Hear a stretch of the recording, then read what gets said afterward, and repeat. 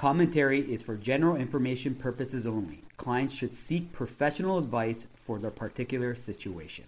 I always like to say there, we've heard this before. There's a reason oh my God, I forgot my train of thought.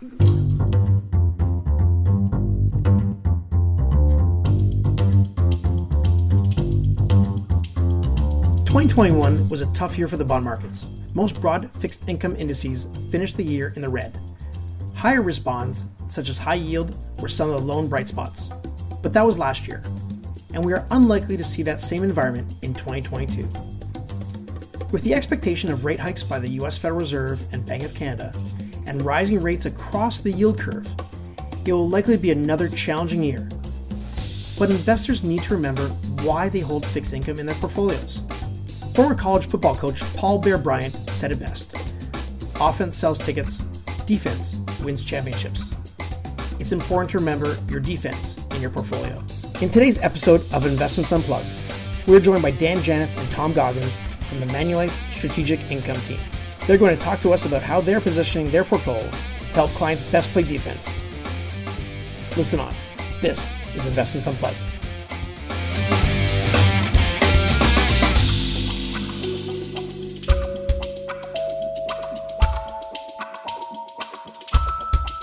Welcome back to Investments Unplugged. I'm the host, Kevin Headland, Co-Chief Investment Strategist at Manulife Investment Management. With me, as always, is my colleague, Mark Ania, my other Co-Chief Investment Strategist.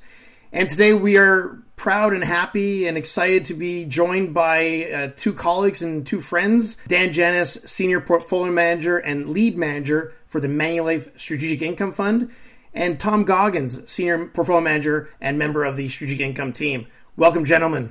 Thank you for having us. Thank you. And everybody, Happy New Year, and hopefully we can continue to do our job for everybody. So just to kick off, I think we're going to get right into the market environment. I think that's what people care about the most right now. Inflation on the tip of everyone's tongue. What do you think about inflation, and perhaps talk how the Fed is likely going to react to the current inflationary environment? I think the key thing here is we've had some supply shocks over the past probably 2 years, instigated from COVID. We've also had a change probably from the power of wages from the company to the individual with this work from home thought process, and also on the lower to middle income wages going up.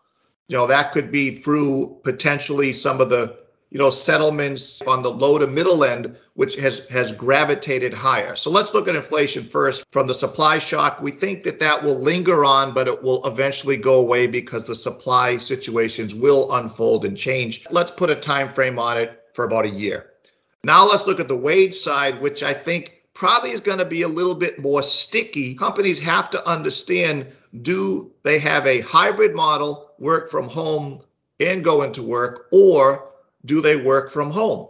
And we have to see if that, sticks, because there's going to be competition for those people to work from home from other companies, which should, if there's a skill level, raise some of those wages. So we have to deal with that. That's going to be sticky as we go forward. As we understand, the top performers, on the higher end are always going to do well, and they'll get their, outstanding raises above inflation. So we understand that. But I think the key is the lower to middle end is rising up. Eventually, they will get some real wage gains, which they've missed probably for the past 25 years. Okay, so we think that's going to linger on. Now, what is the Fed trying to do about this? Well, again, what he's trying to do is he talked about it, now is implementing policy where there's 4 rate hikes. It seems to be built into the price.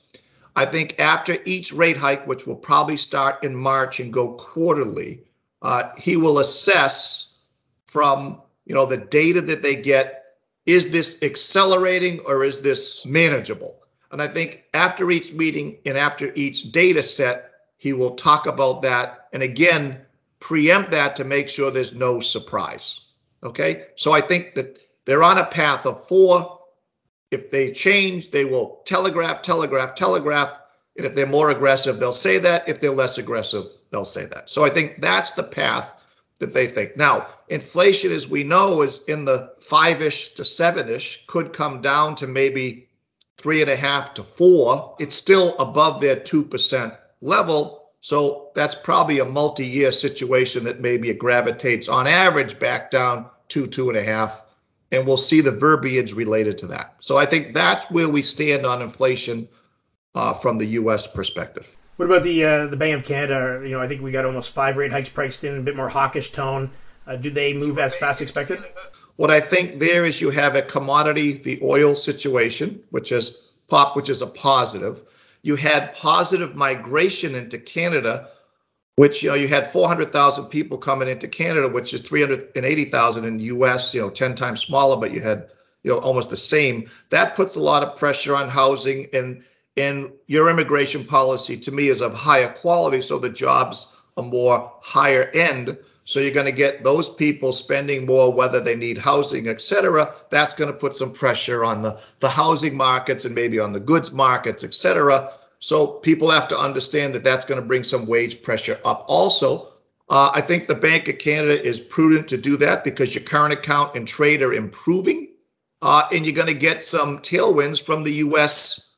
markets and the global markets as the world improves and as COVID cases go down. So I think that's a real positive, and Canada should be a little bit more aggressive because you do have some wage pressures and inflation pressure. So you could have we'll talk later about this, but you could have a currency help together with rates. But I think you have a 5-ish built in right now, so that wouldn't be a surprise for us. Danny, you're talking about the migration upwards for the lower to middle income wages, and interesting enough, we're seeing it in Canada. Ontario saw a minimum wage increase. I know in the States, 21 of 52 of your states are actually increasing their minimum wage.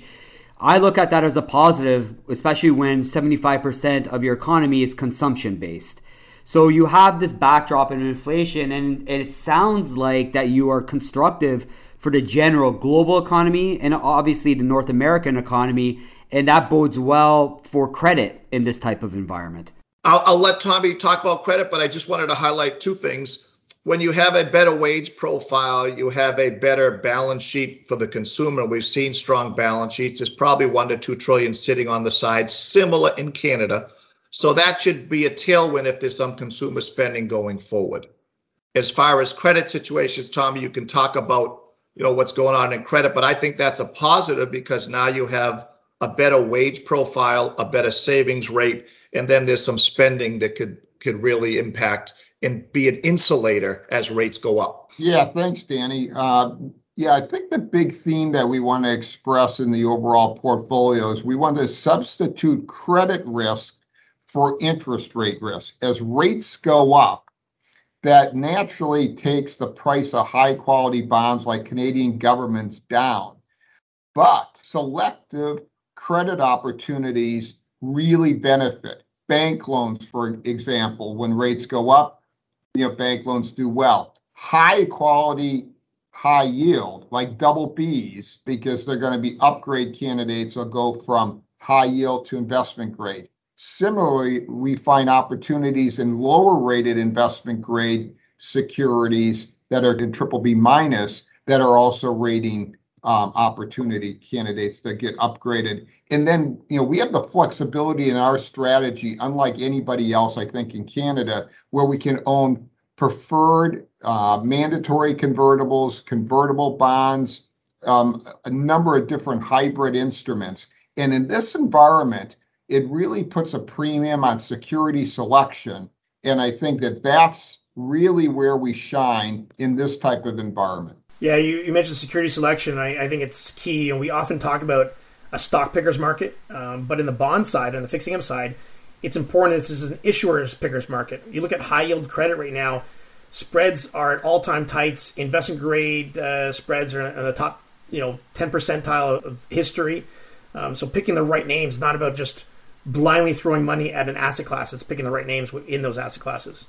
A good example would be copper. And so Danny is our macro big picture thinker. And then we have Kisu, who's a senior portfolio manager, who's been with us for over 10 years in Hong Kong. He looks at big macro and technical factors.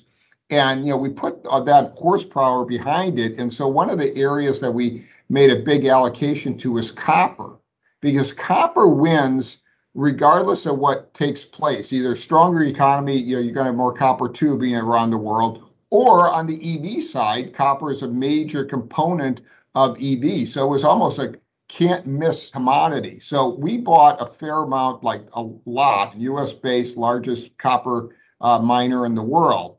And we bought that last year when it was high yield, and most recently got upgraded to investment grade. Danny was early on in terms of the commodity super cycle in energy. And this thing's going to last a long time, a lot longer than people think. A couple of years ago, we took that opportunity as bonds sold off right before the kind of super cycle started. We know rates have risen. This is a story not only for 2022, but it unfolded last year. And one may think, with a rising rate, I think investors just look at the interest rate risk. But in a rising rate environment, as you alluded to, Dan, you can substitute some of that interest rate risk for credit risk. And I think 2022 is going to be a very similar story where, yes, rates are going to increase, but we can still drive a positive return in that environment by doing, and I think, Tom, it was you that said the flexibility of the mandate. That is important. We're getting a lot more questions where it's that passive versus active discussion, right? So right now we're hearing some of our clients saying, what about a passive floating rate ETF? Or what about a passive, something tips related? What are the pitfalls or the dangers that investors may not be aware of, allocating a dedicated sleeve to a passive floating rate ETF? I'll just give 2 points. Number one is sometimes they'll broad brush and own everything. Number two, there could be some liquidity concerns by owning everything, whether it be in tips or in the floating rate side. And we always have to look at it as far as scale. Some of the tips ideas are very good, but when you look at the scale of a product, for us to get into and time it right and then get the size right, the liquidity in that market is not as great. So it may be better for smaller people, but sometimes even to get out at the smaller pieces, you may not have that liquidity. So we have to understand that the tips probably to go a large and to do that right, probably not for us. On the bank loan side, again, if you basically broad brush and buy all the bank loans, there's going to be some that you're not going to like, and they're going to default or they're going to have problems. We pick and choose our own, and Tommy and the team has done a fantastic job of doing that. So what we think makes sense. Yes, could you employ those strategies? Yes, but I think you want to make sure that you know what you own, because some of them won't work and some of them will have some problems. We can pick the ones that will work because we're agnostic to indices. Now, going passive in fixed income, you're going to have a longer duration, so you're going to have more interest rate risk. Going to a multi-sector product like ours that can be flexible and have more of an average duration, more toward the 3 to 4, you're going to have more protection there. Now, we look at two things, ways to protect against higher rates. We call that direct ways. In the direct ways is we can take duration down. We can use fixed to floating pay securities, whether it be mortgages, loans, etc. Okay. We can use financial futures from the short side. Okay. And then there may be some currency element that we can offset. Indirect ways, as Tommy highlighted, hard to find, but I think we found some that we can use a credit story to thwart the duration because the credit story can offset the duration story. So if we find that, and we've done that a number of times over the past 16 years, 17 years since we've been up in Canada, to figure out that story can offset a duration move. And I think by doing that right now, it's giving us those opportunities to go find those. You're not going to have those in specific indice products. They may have some and they may not. Or we're going to overweight those to make sense. And that really could help us thwart indirectly on the duration side. So direct and indirect, very important how to play the duration on a higher rate profile. Hey, Makai, can I just add something to what Danny already talked about? Sorry, Tommy. No, it's just a one word. I'm joking, of course. So make it 60 seconds. I think it's important, in addition to what Danny said, and I think this is why we've seen an increase from institutional investors lately to come to us for our strategy. They, quite frankly, the institutional mandates were relatively slow 12 months ago because everybody's making money wherever you look. Now, as the environment gets tougher, rates going up, they can't do passive and fixed income. There's a reason why large sovereign wealth funds, we have institutional clients in Canada, US, Middle East, Europe, Asia. They use us, not passive ETFs, doing for their fixed income allocation. And the simple reason is we do stuff that they can't replicate, even despite the fact that they're huge. So I think that speaks volumes for our strategy versus passive. That's a great point. And Tommy, just to add on to that, I think it's also important the way institutional investors and pension funds look at your strategy is that core bond solution. It's not Explore. It's not a satellite. It's not a really yield enhancer or return enhancer. It's a core bond strategy to mitigate volatility. And I think it's important to help people see that. Yeah, and the other big difference, Kev, too, is the time horizon, right? For these institutional big picture players, they're not looking at things from 1 year return perspective, right? They're looking at it 3, 5, 10 years. And I think and we'll get more into this, that as a retail investor, I know returns last year were challenging in fixed income. Outside of high yield and floating rate, everything else was negative. This solution was actually flat, so it did what it was supposed to do. And they're extrapolating those forward. And that's not, you can't be looking at this asset class as a 1 year time horizon. It has to be much longer than that. Well, Mark, and it's interesting you say that because if you go back and look at the last 2 years of fixed income, if you looked at your statement end of 2020 and looked at the best performing fixed income funds, you would have overloaded on long duration, government debt, treasuries, safe haven asset classes. And in 2021, you would have got killed. Your returns would have been crazy negative. End of 2021, high yield, high risk credit did best. So 2022, let me load up on that. There's a reason the windshield is bigger than the rearview mirror, right? We got to look forward, and we can't be looking at the backwards and saying what's the best performing fixed income asset class to invest in going forward, and identify the landscape.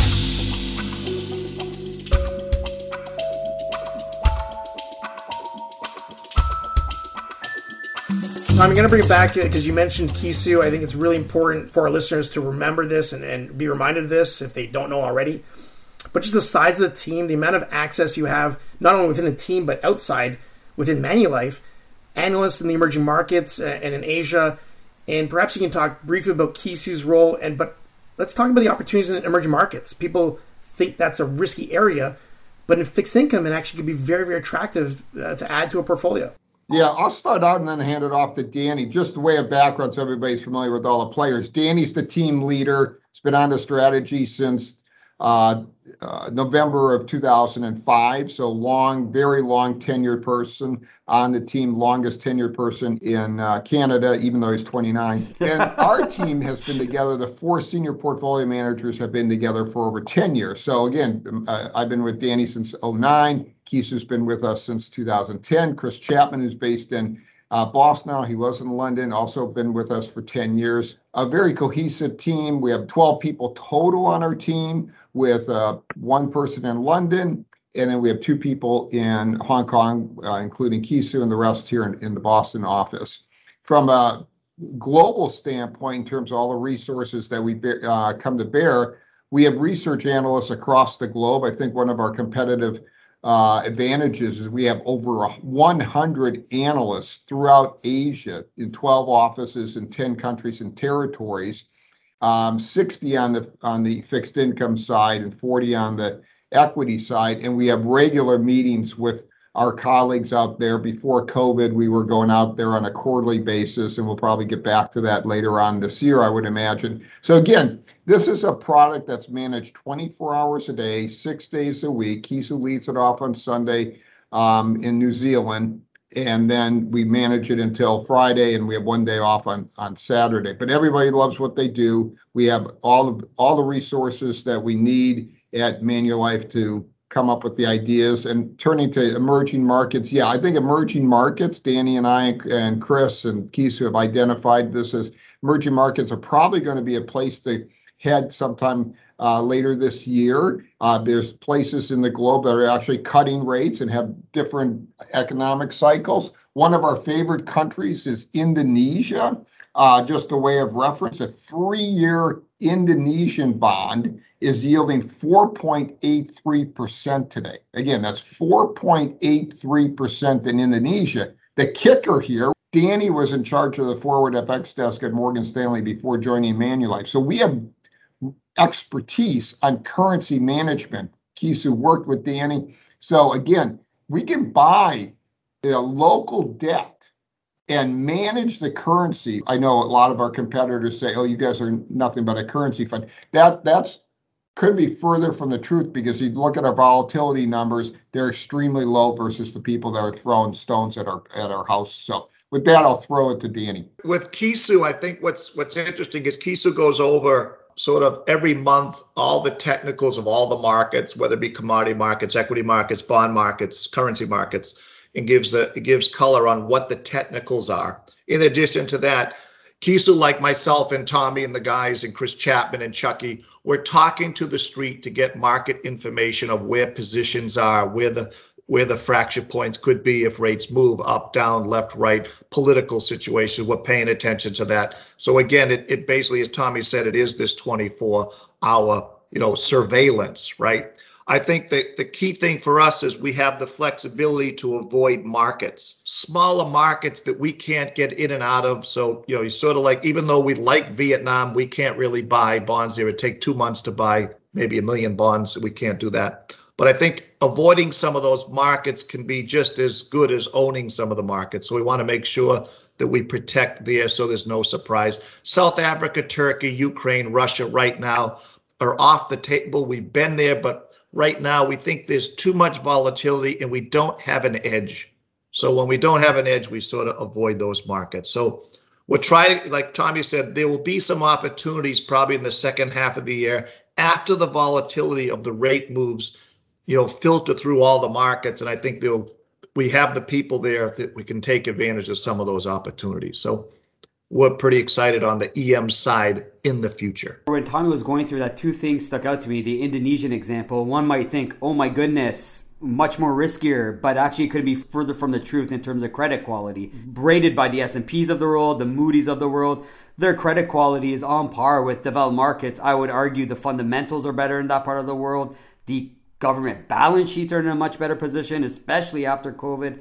So when you think Indonesia or some of these countries, it's actually the credit quality is a lot better than one would think. And the whole flexibility aspect, you couldn't be, it's so true. We're worried about rates rising in North America, which they are, but that's not the case globally. You look at China, for example, I think it was this past week, they're cutting. So yes, interest rates are rising here, but how do you mitigate that interest rate risk? You can also go other parts of the world where maybe they're not, or they're actually cutting rates. Yeah, China government bonds have been a great place to be. The currency has been absolutely very, very stable to strengthening.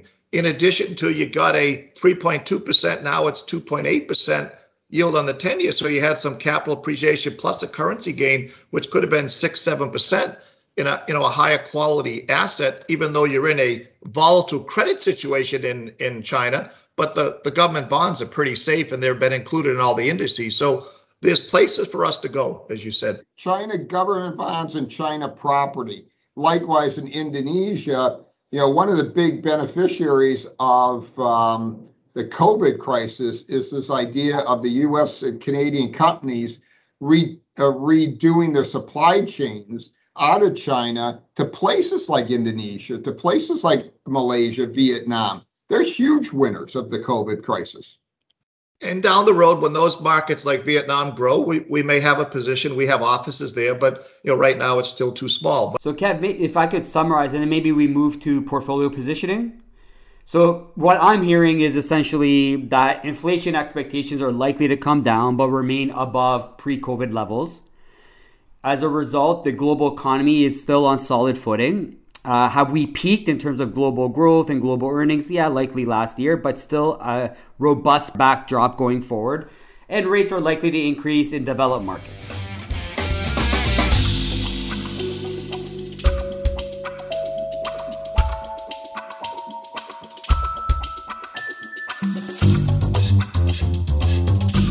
You guys run a lot of mandates, run a lot of money. Now let's go into positioning. Okay, Tommy, I'll let you start off on the credit side.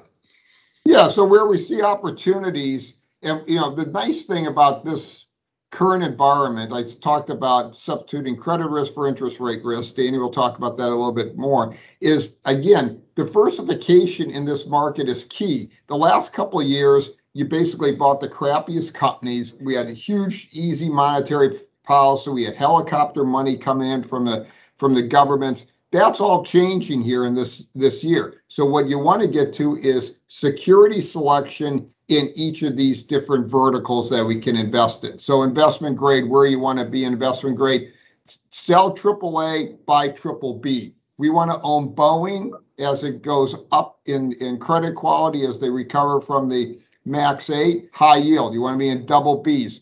Very high quality, high yield as they get upgraded to investment grade. Avoid the CCCs. There's opportunities on individual basis on convertible bonds, and we're taking advantage of that. Preferred shares, both on the utility side and bank side, that's terrific area. Again, you have to know what you're doing in terms of the utilities and the banks there. We're now, over the last couple months, we've been in AT1s, which are subordinated bank paper in Europe. Again, I don't think a lot of folks in Canada have access to that.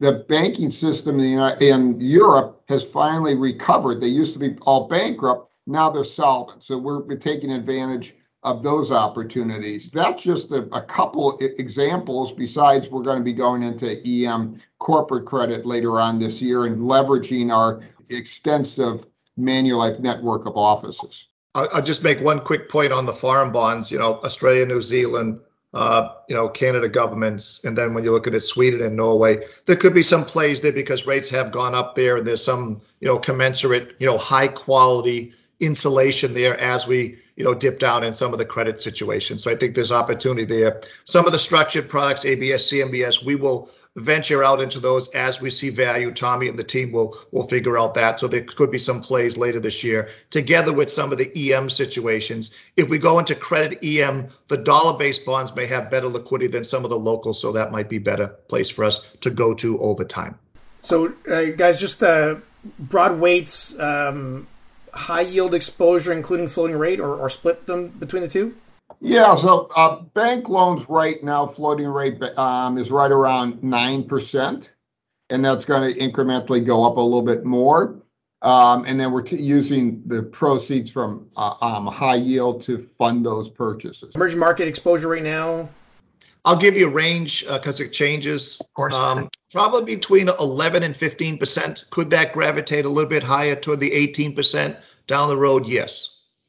And that could be in two ways. One, it could be in some sovereigns with local currency, or two, it could be in, as Tommy Chappie and the team identify, some credit situations in bigger deals, but dollar-based, as we say, hard currency with some credit potential after we get some work done by our Asia colleagues. I think Tommy mentioned your ability to hedge currency. Everyone loves your views on CAD USD. Can you give us your target right now, CAD USD? Sure. We think Canada right now is around 80 cents, 125, give or take. We think it could strengthen to 120, which would be 83.30. Could it go through that? Yes. I think if we get a sense that the central bank, the BOC says that, maybe we have to pull the trigger a little bit more and the economy is growing with the influx of the immigration policy together with the stable to higher oil, which should structurally be positive. All those are positive for Canada. There's one piece that we're trying to figure out from a political standpoint. It's the second round of financing for some of the tech companies, which have always gone down to the U.S. away from Canada. After maybe the budget, there may be something in the Canadian budget coming up in April that could get some of that money to stay in Canada to give incentives for second round financing. That all should be positive for the currency. Now, that's against the dollar. So now let's look at against other currencies. We do think that Canada has outperformed against the euro and will outperform against sterling. But again, there's going to be times that we're going to be tactical on those. Same with Australia and New Zealand. Okay, so predominantly right now we're hedged back to Canada on most of those, with the exception of some EM countries. Eventually, we'll unwind some of that and trade those tactically, Canada relative to the G10 and some of the other currencies. And then the dollar, though, our view is to stay predominantly hedged because we really think we're protecting on those dollar assets by having that hedge on. Yeah, equities outperform over long term. Why not just own equities? People are saying, fixed income is dead. Yeah, is going to, lack of a better term. Why own it? How do you guys broach that subject?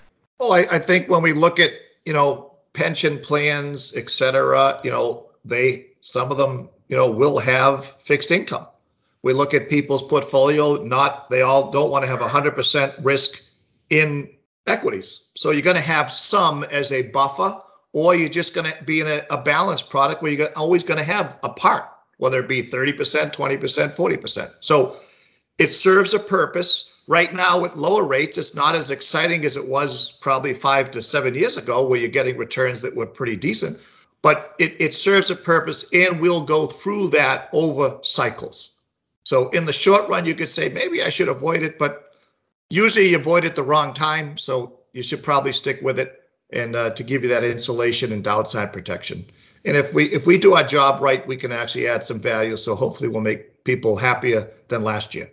Yeah, the aspect of fixed income of being that umbrella in the event that it rains has not changed, right? And the challenge, it's not a challenge, but the market dynamic over the past couple of years is it's been sunny, really warm, and we haven't had to have that umbrella. But just like any cycle, there's always a role for fixed income and equities, and I think the role of fixed income is going to become much stronger in the next couple of years than what it maybe would have been last year.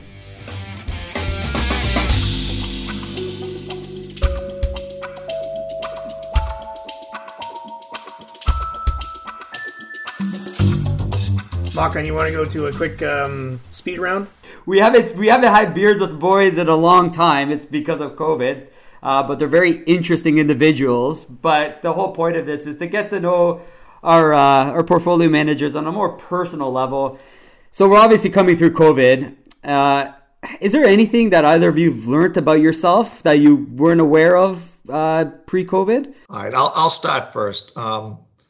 What I learned, I've always had patience, but I learned that I had to have more patience because I found that, is my better half, to make sure that my better half is, now that I'm around, is I noticed that, I can keep her very happy when I'm around by doing things for her. So walking the dog, getting the coffee, doing all the stuff. I think that worked out for me. So I learned that I have to do a little more of that. I think that one thing that we did learn is the wives for us put up with a lot of, travel, a lot of aggravation at night on calls and everything. And we have to actually be a lot nicer to them. That's what I think I learned. And I think I've done that. So hopefully I have a happy wife that makes my job a little easier. I hope my wife doesn't listen to this and get ideas for me. How about you, Tommy? Anything you learned about yourself, Tommy? I think Danny's answer was pretty good. My wife wants me to start traveling again. Of course, that's your response. All right, Tommy. I got one for you then. An easy one. I like these ones. If you had to give up one thing for the rest of your life, what would it be? So between pizza and burgers, which one would you give up for the rest of your life? Pizza. Pizza. Eh? Hamburgers with lots of Wisconsin cheese on it, right? That's right. A lot of cheddar. Back in Wisconsin, we do butter burgers. So you put some butter on the burger and the cheese. Oh, wow. That's why the cholesterol levels in the Midwest are a lot higher than the rest of the country. You guys have an important matchup if you follow in the NFL. Kev's a 49er fan. Tommy is obviously a Packer fan. Any bets between the two of you? People listening, all the financial advisors to be listening to sign on to Kevin Hedlund's Facebook page. And he will be giving second-to-second play-by-play. It'll be much better than Jim Nantz and Tony Romo. Whoa. Nothing wrong with Tony Romo. I'm going to live tweet the game, as the Packers try and cheat. But the outcome of the game will be decided before this podcast is probably ready. So and I'll be watching, but I'm going to stay neutral so none of you guys kill me. But I'll be watching this year. We're not involved anymore with the Pats. And thank goodness for that. As a Cowboy fan, so I get also no love either. So Pats fans are Brady fans now, so they're all cheering for Tampa Bay. Yeah. Is there any lasting words you want to leave with the audience before we sign off? I'll say one. I think the key thing is if you're in risky assets, you should know what you own.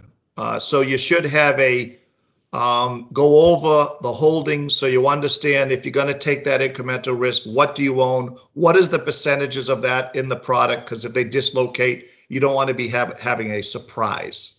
So I would say know what you own if you're going to go into those risky asset products. That's what I think one of the key things you should do as a retail investor. Yeah, just add to that, I think Danny's is spot on. I just would say that we're in an unprecedented period of time where we've never had the central banks embark on the policies that they have done over the last 10 years. And to add to that fiscal policy. So this unwinding, there's not a previous template for this. So it's going to be, I think that plays into our playbook of being extremely well diversified. But I think, as Danny said, know what you own. It's not going to be easy. We actually have to do our job. Even, it's tougher, but hopefully we can get through this. Tom, I think you really nailed it on the head there.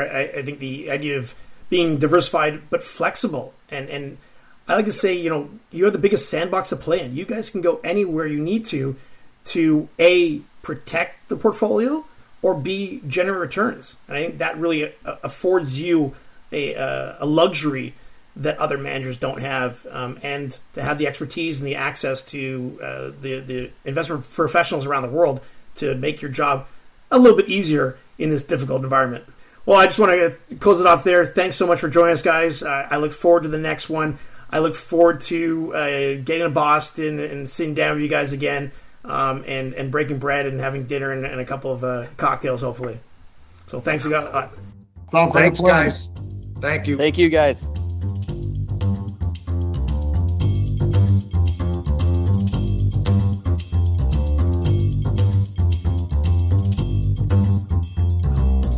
Copyright Manulife. Commentary is for general information purposes only and shouldn't be relied on for specific financial, legal, or other advice. It does not constitute an offer or an invitation by or on behalf of Manulife Investment Management to any person to buy or sell any security. Opinions expressed are those of Manulife and or the sub-advisor of Manulife Investment Management and are subject to change based on market and other conditions. Any Manulife funds mentioned are available to Canadian investors only. Manulife isn't responsible for any losses arising from any use of this information. Manulife funds are managed by Manulife Investment Management Limited, formerly named Manulife Asset Management Limited. Manulife Investment Management is a trade name of Manulife Investment Management Limited. Commissions, trailing commissions, management fees, and expenses all may be associated with mutual fund investments. Please read the fund facts and prospectus before investing. Mutual funds are not guaranteed. Their values change frequently, and past performance may not be repeated. This information does not replace or supersede KYC, Know Your Client, suitability, needs analysis, or any other regulatory requirements, and is intended for Canadian advisors.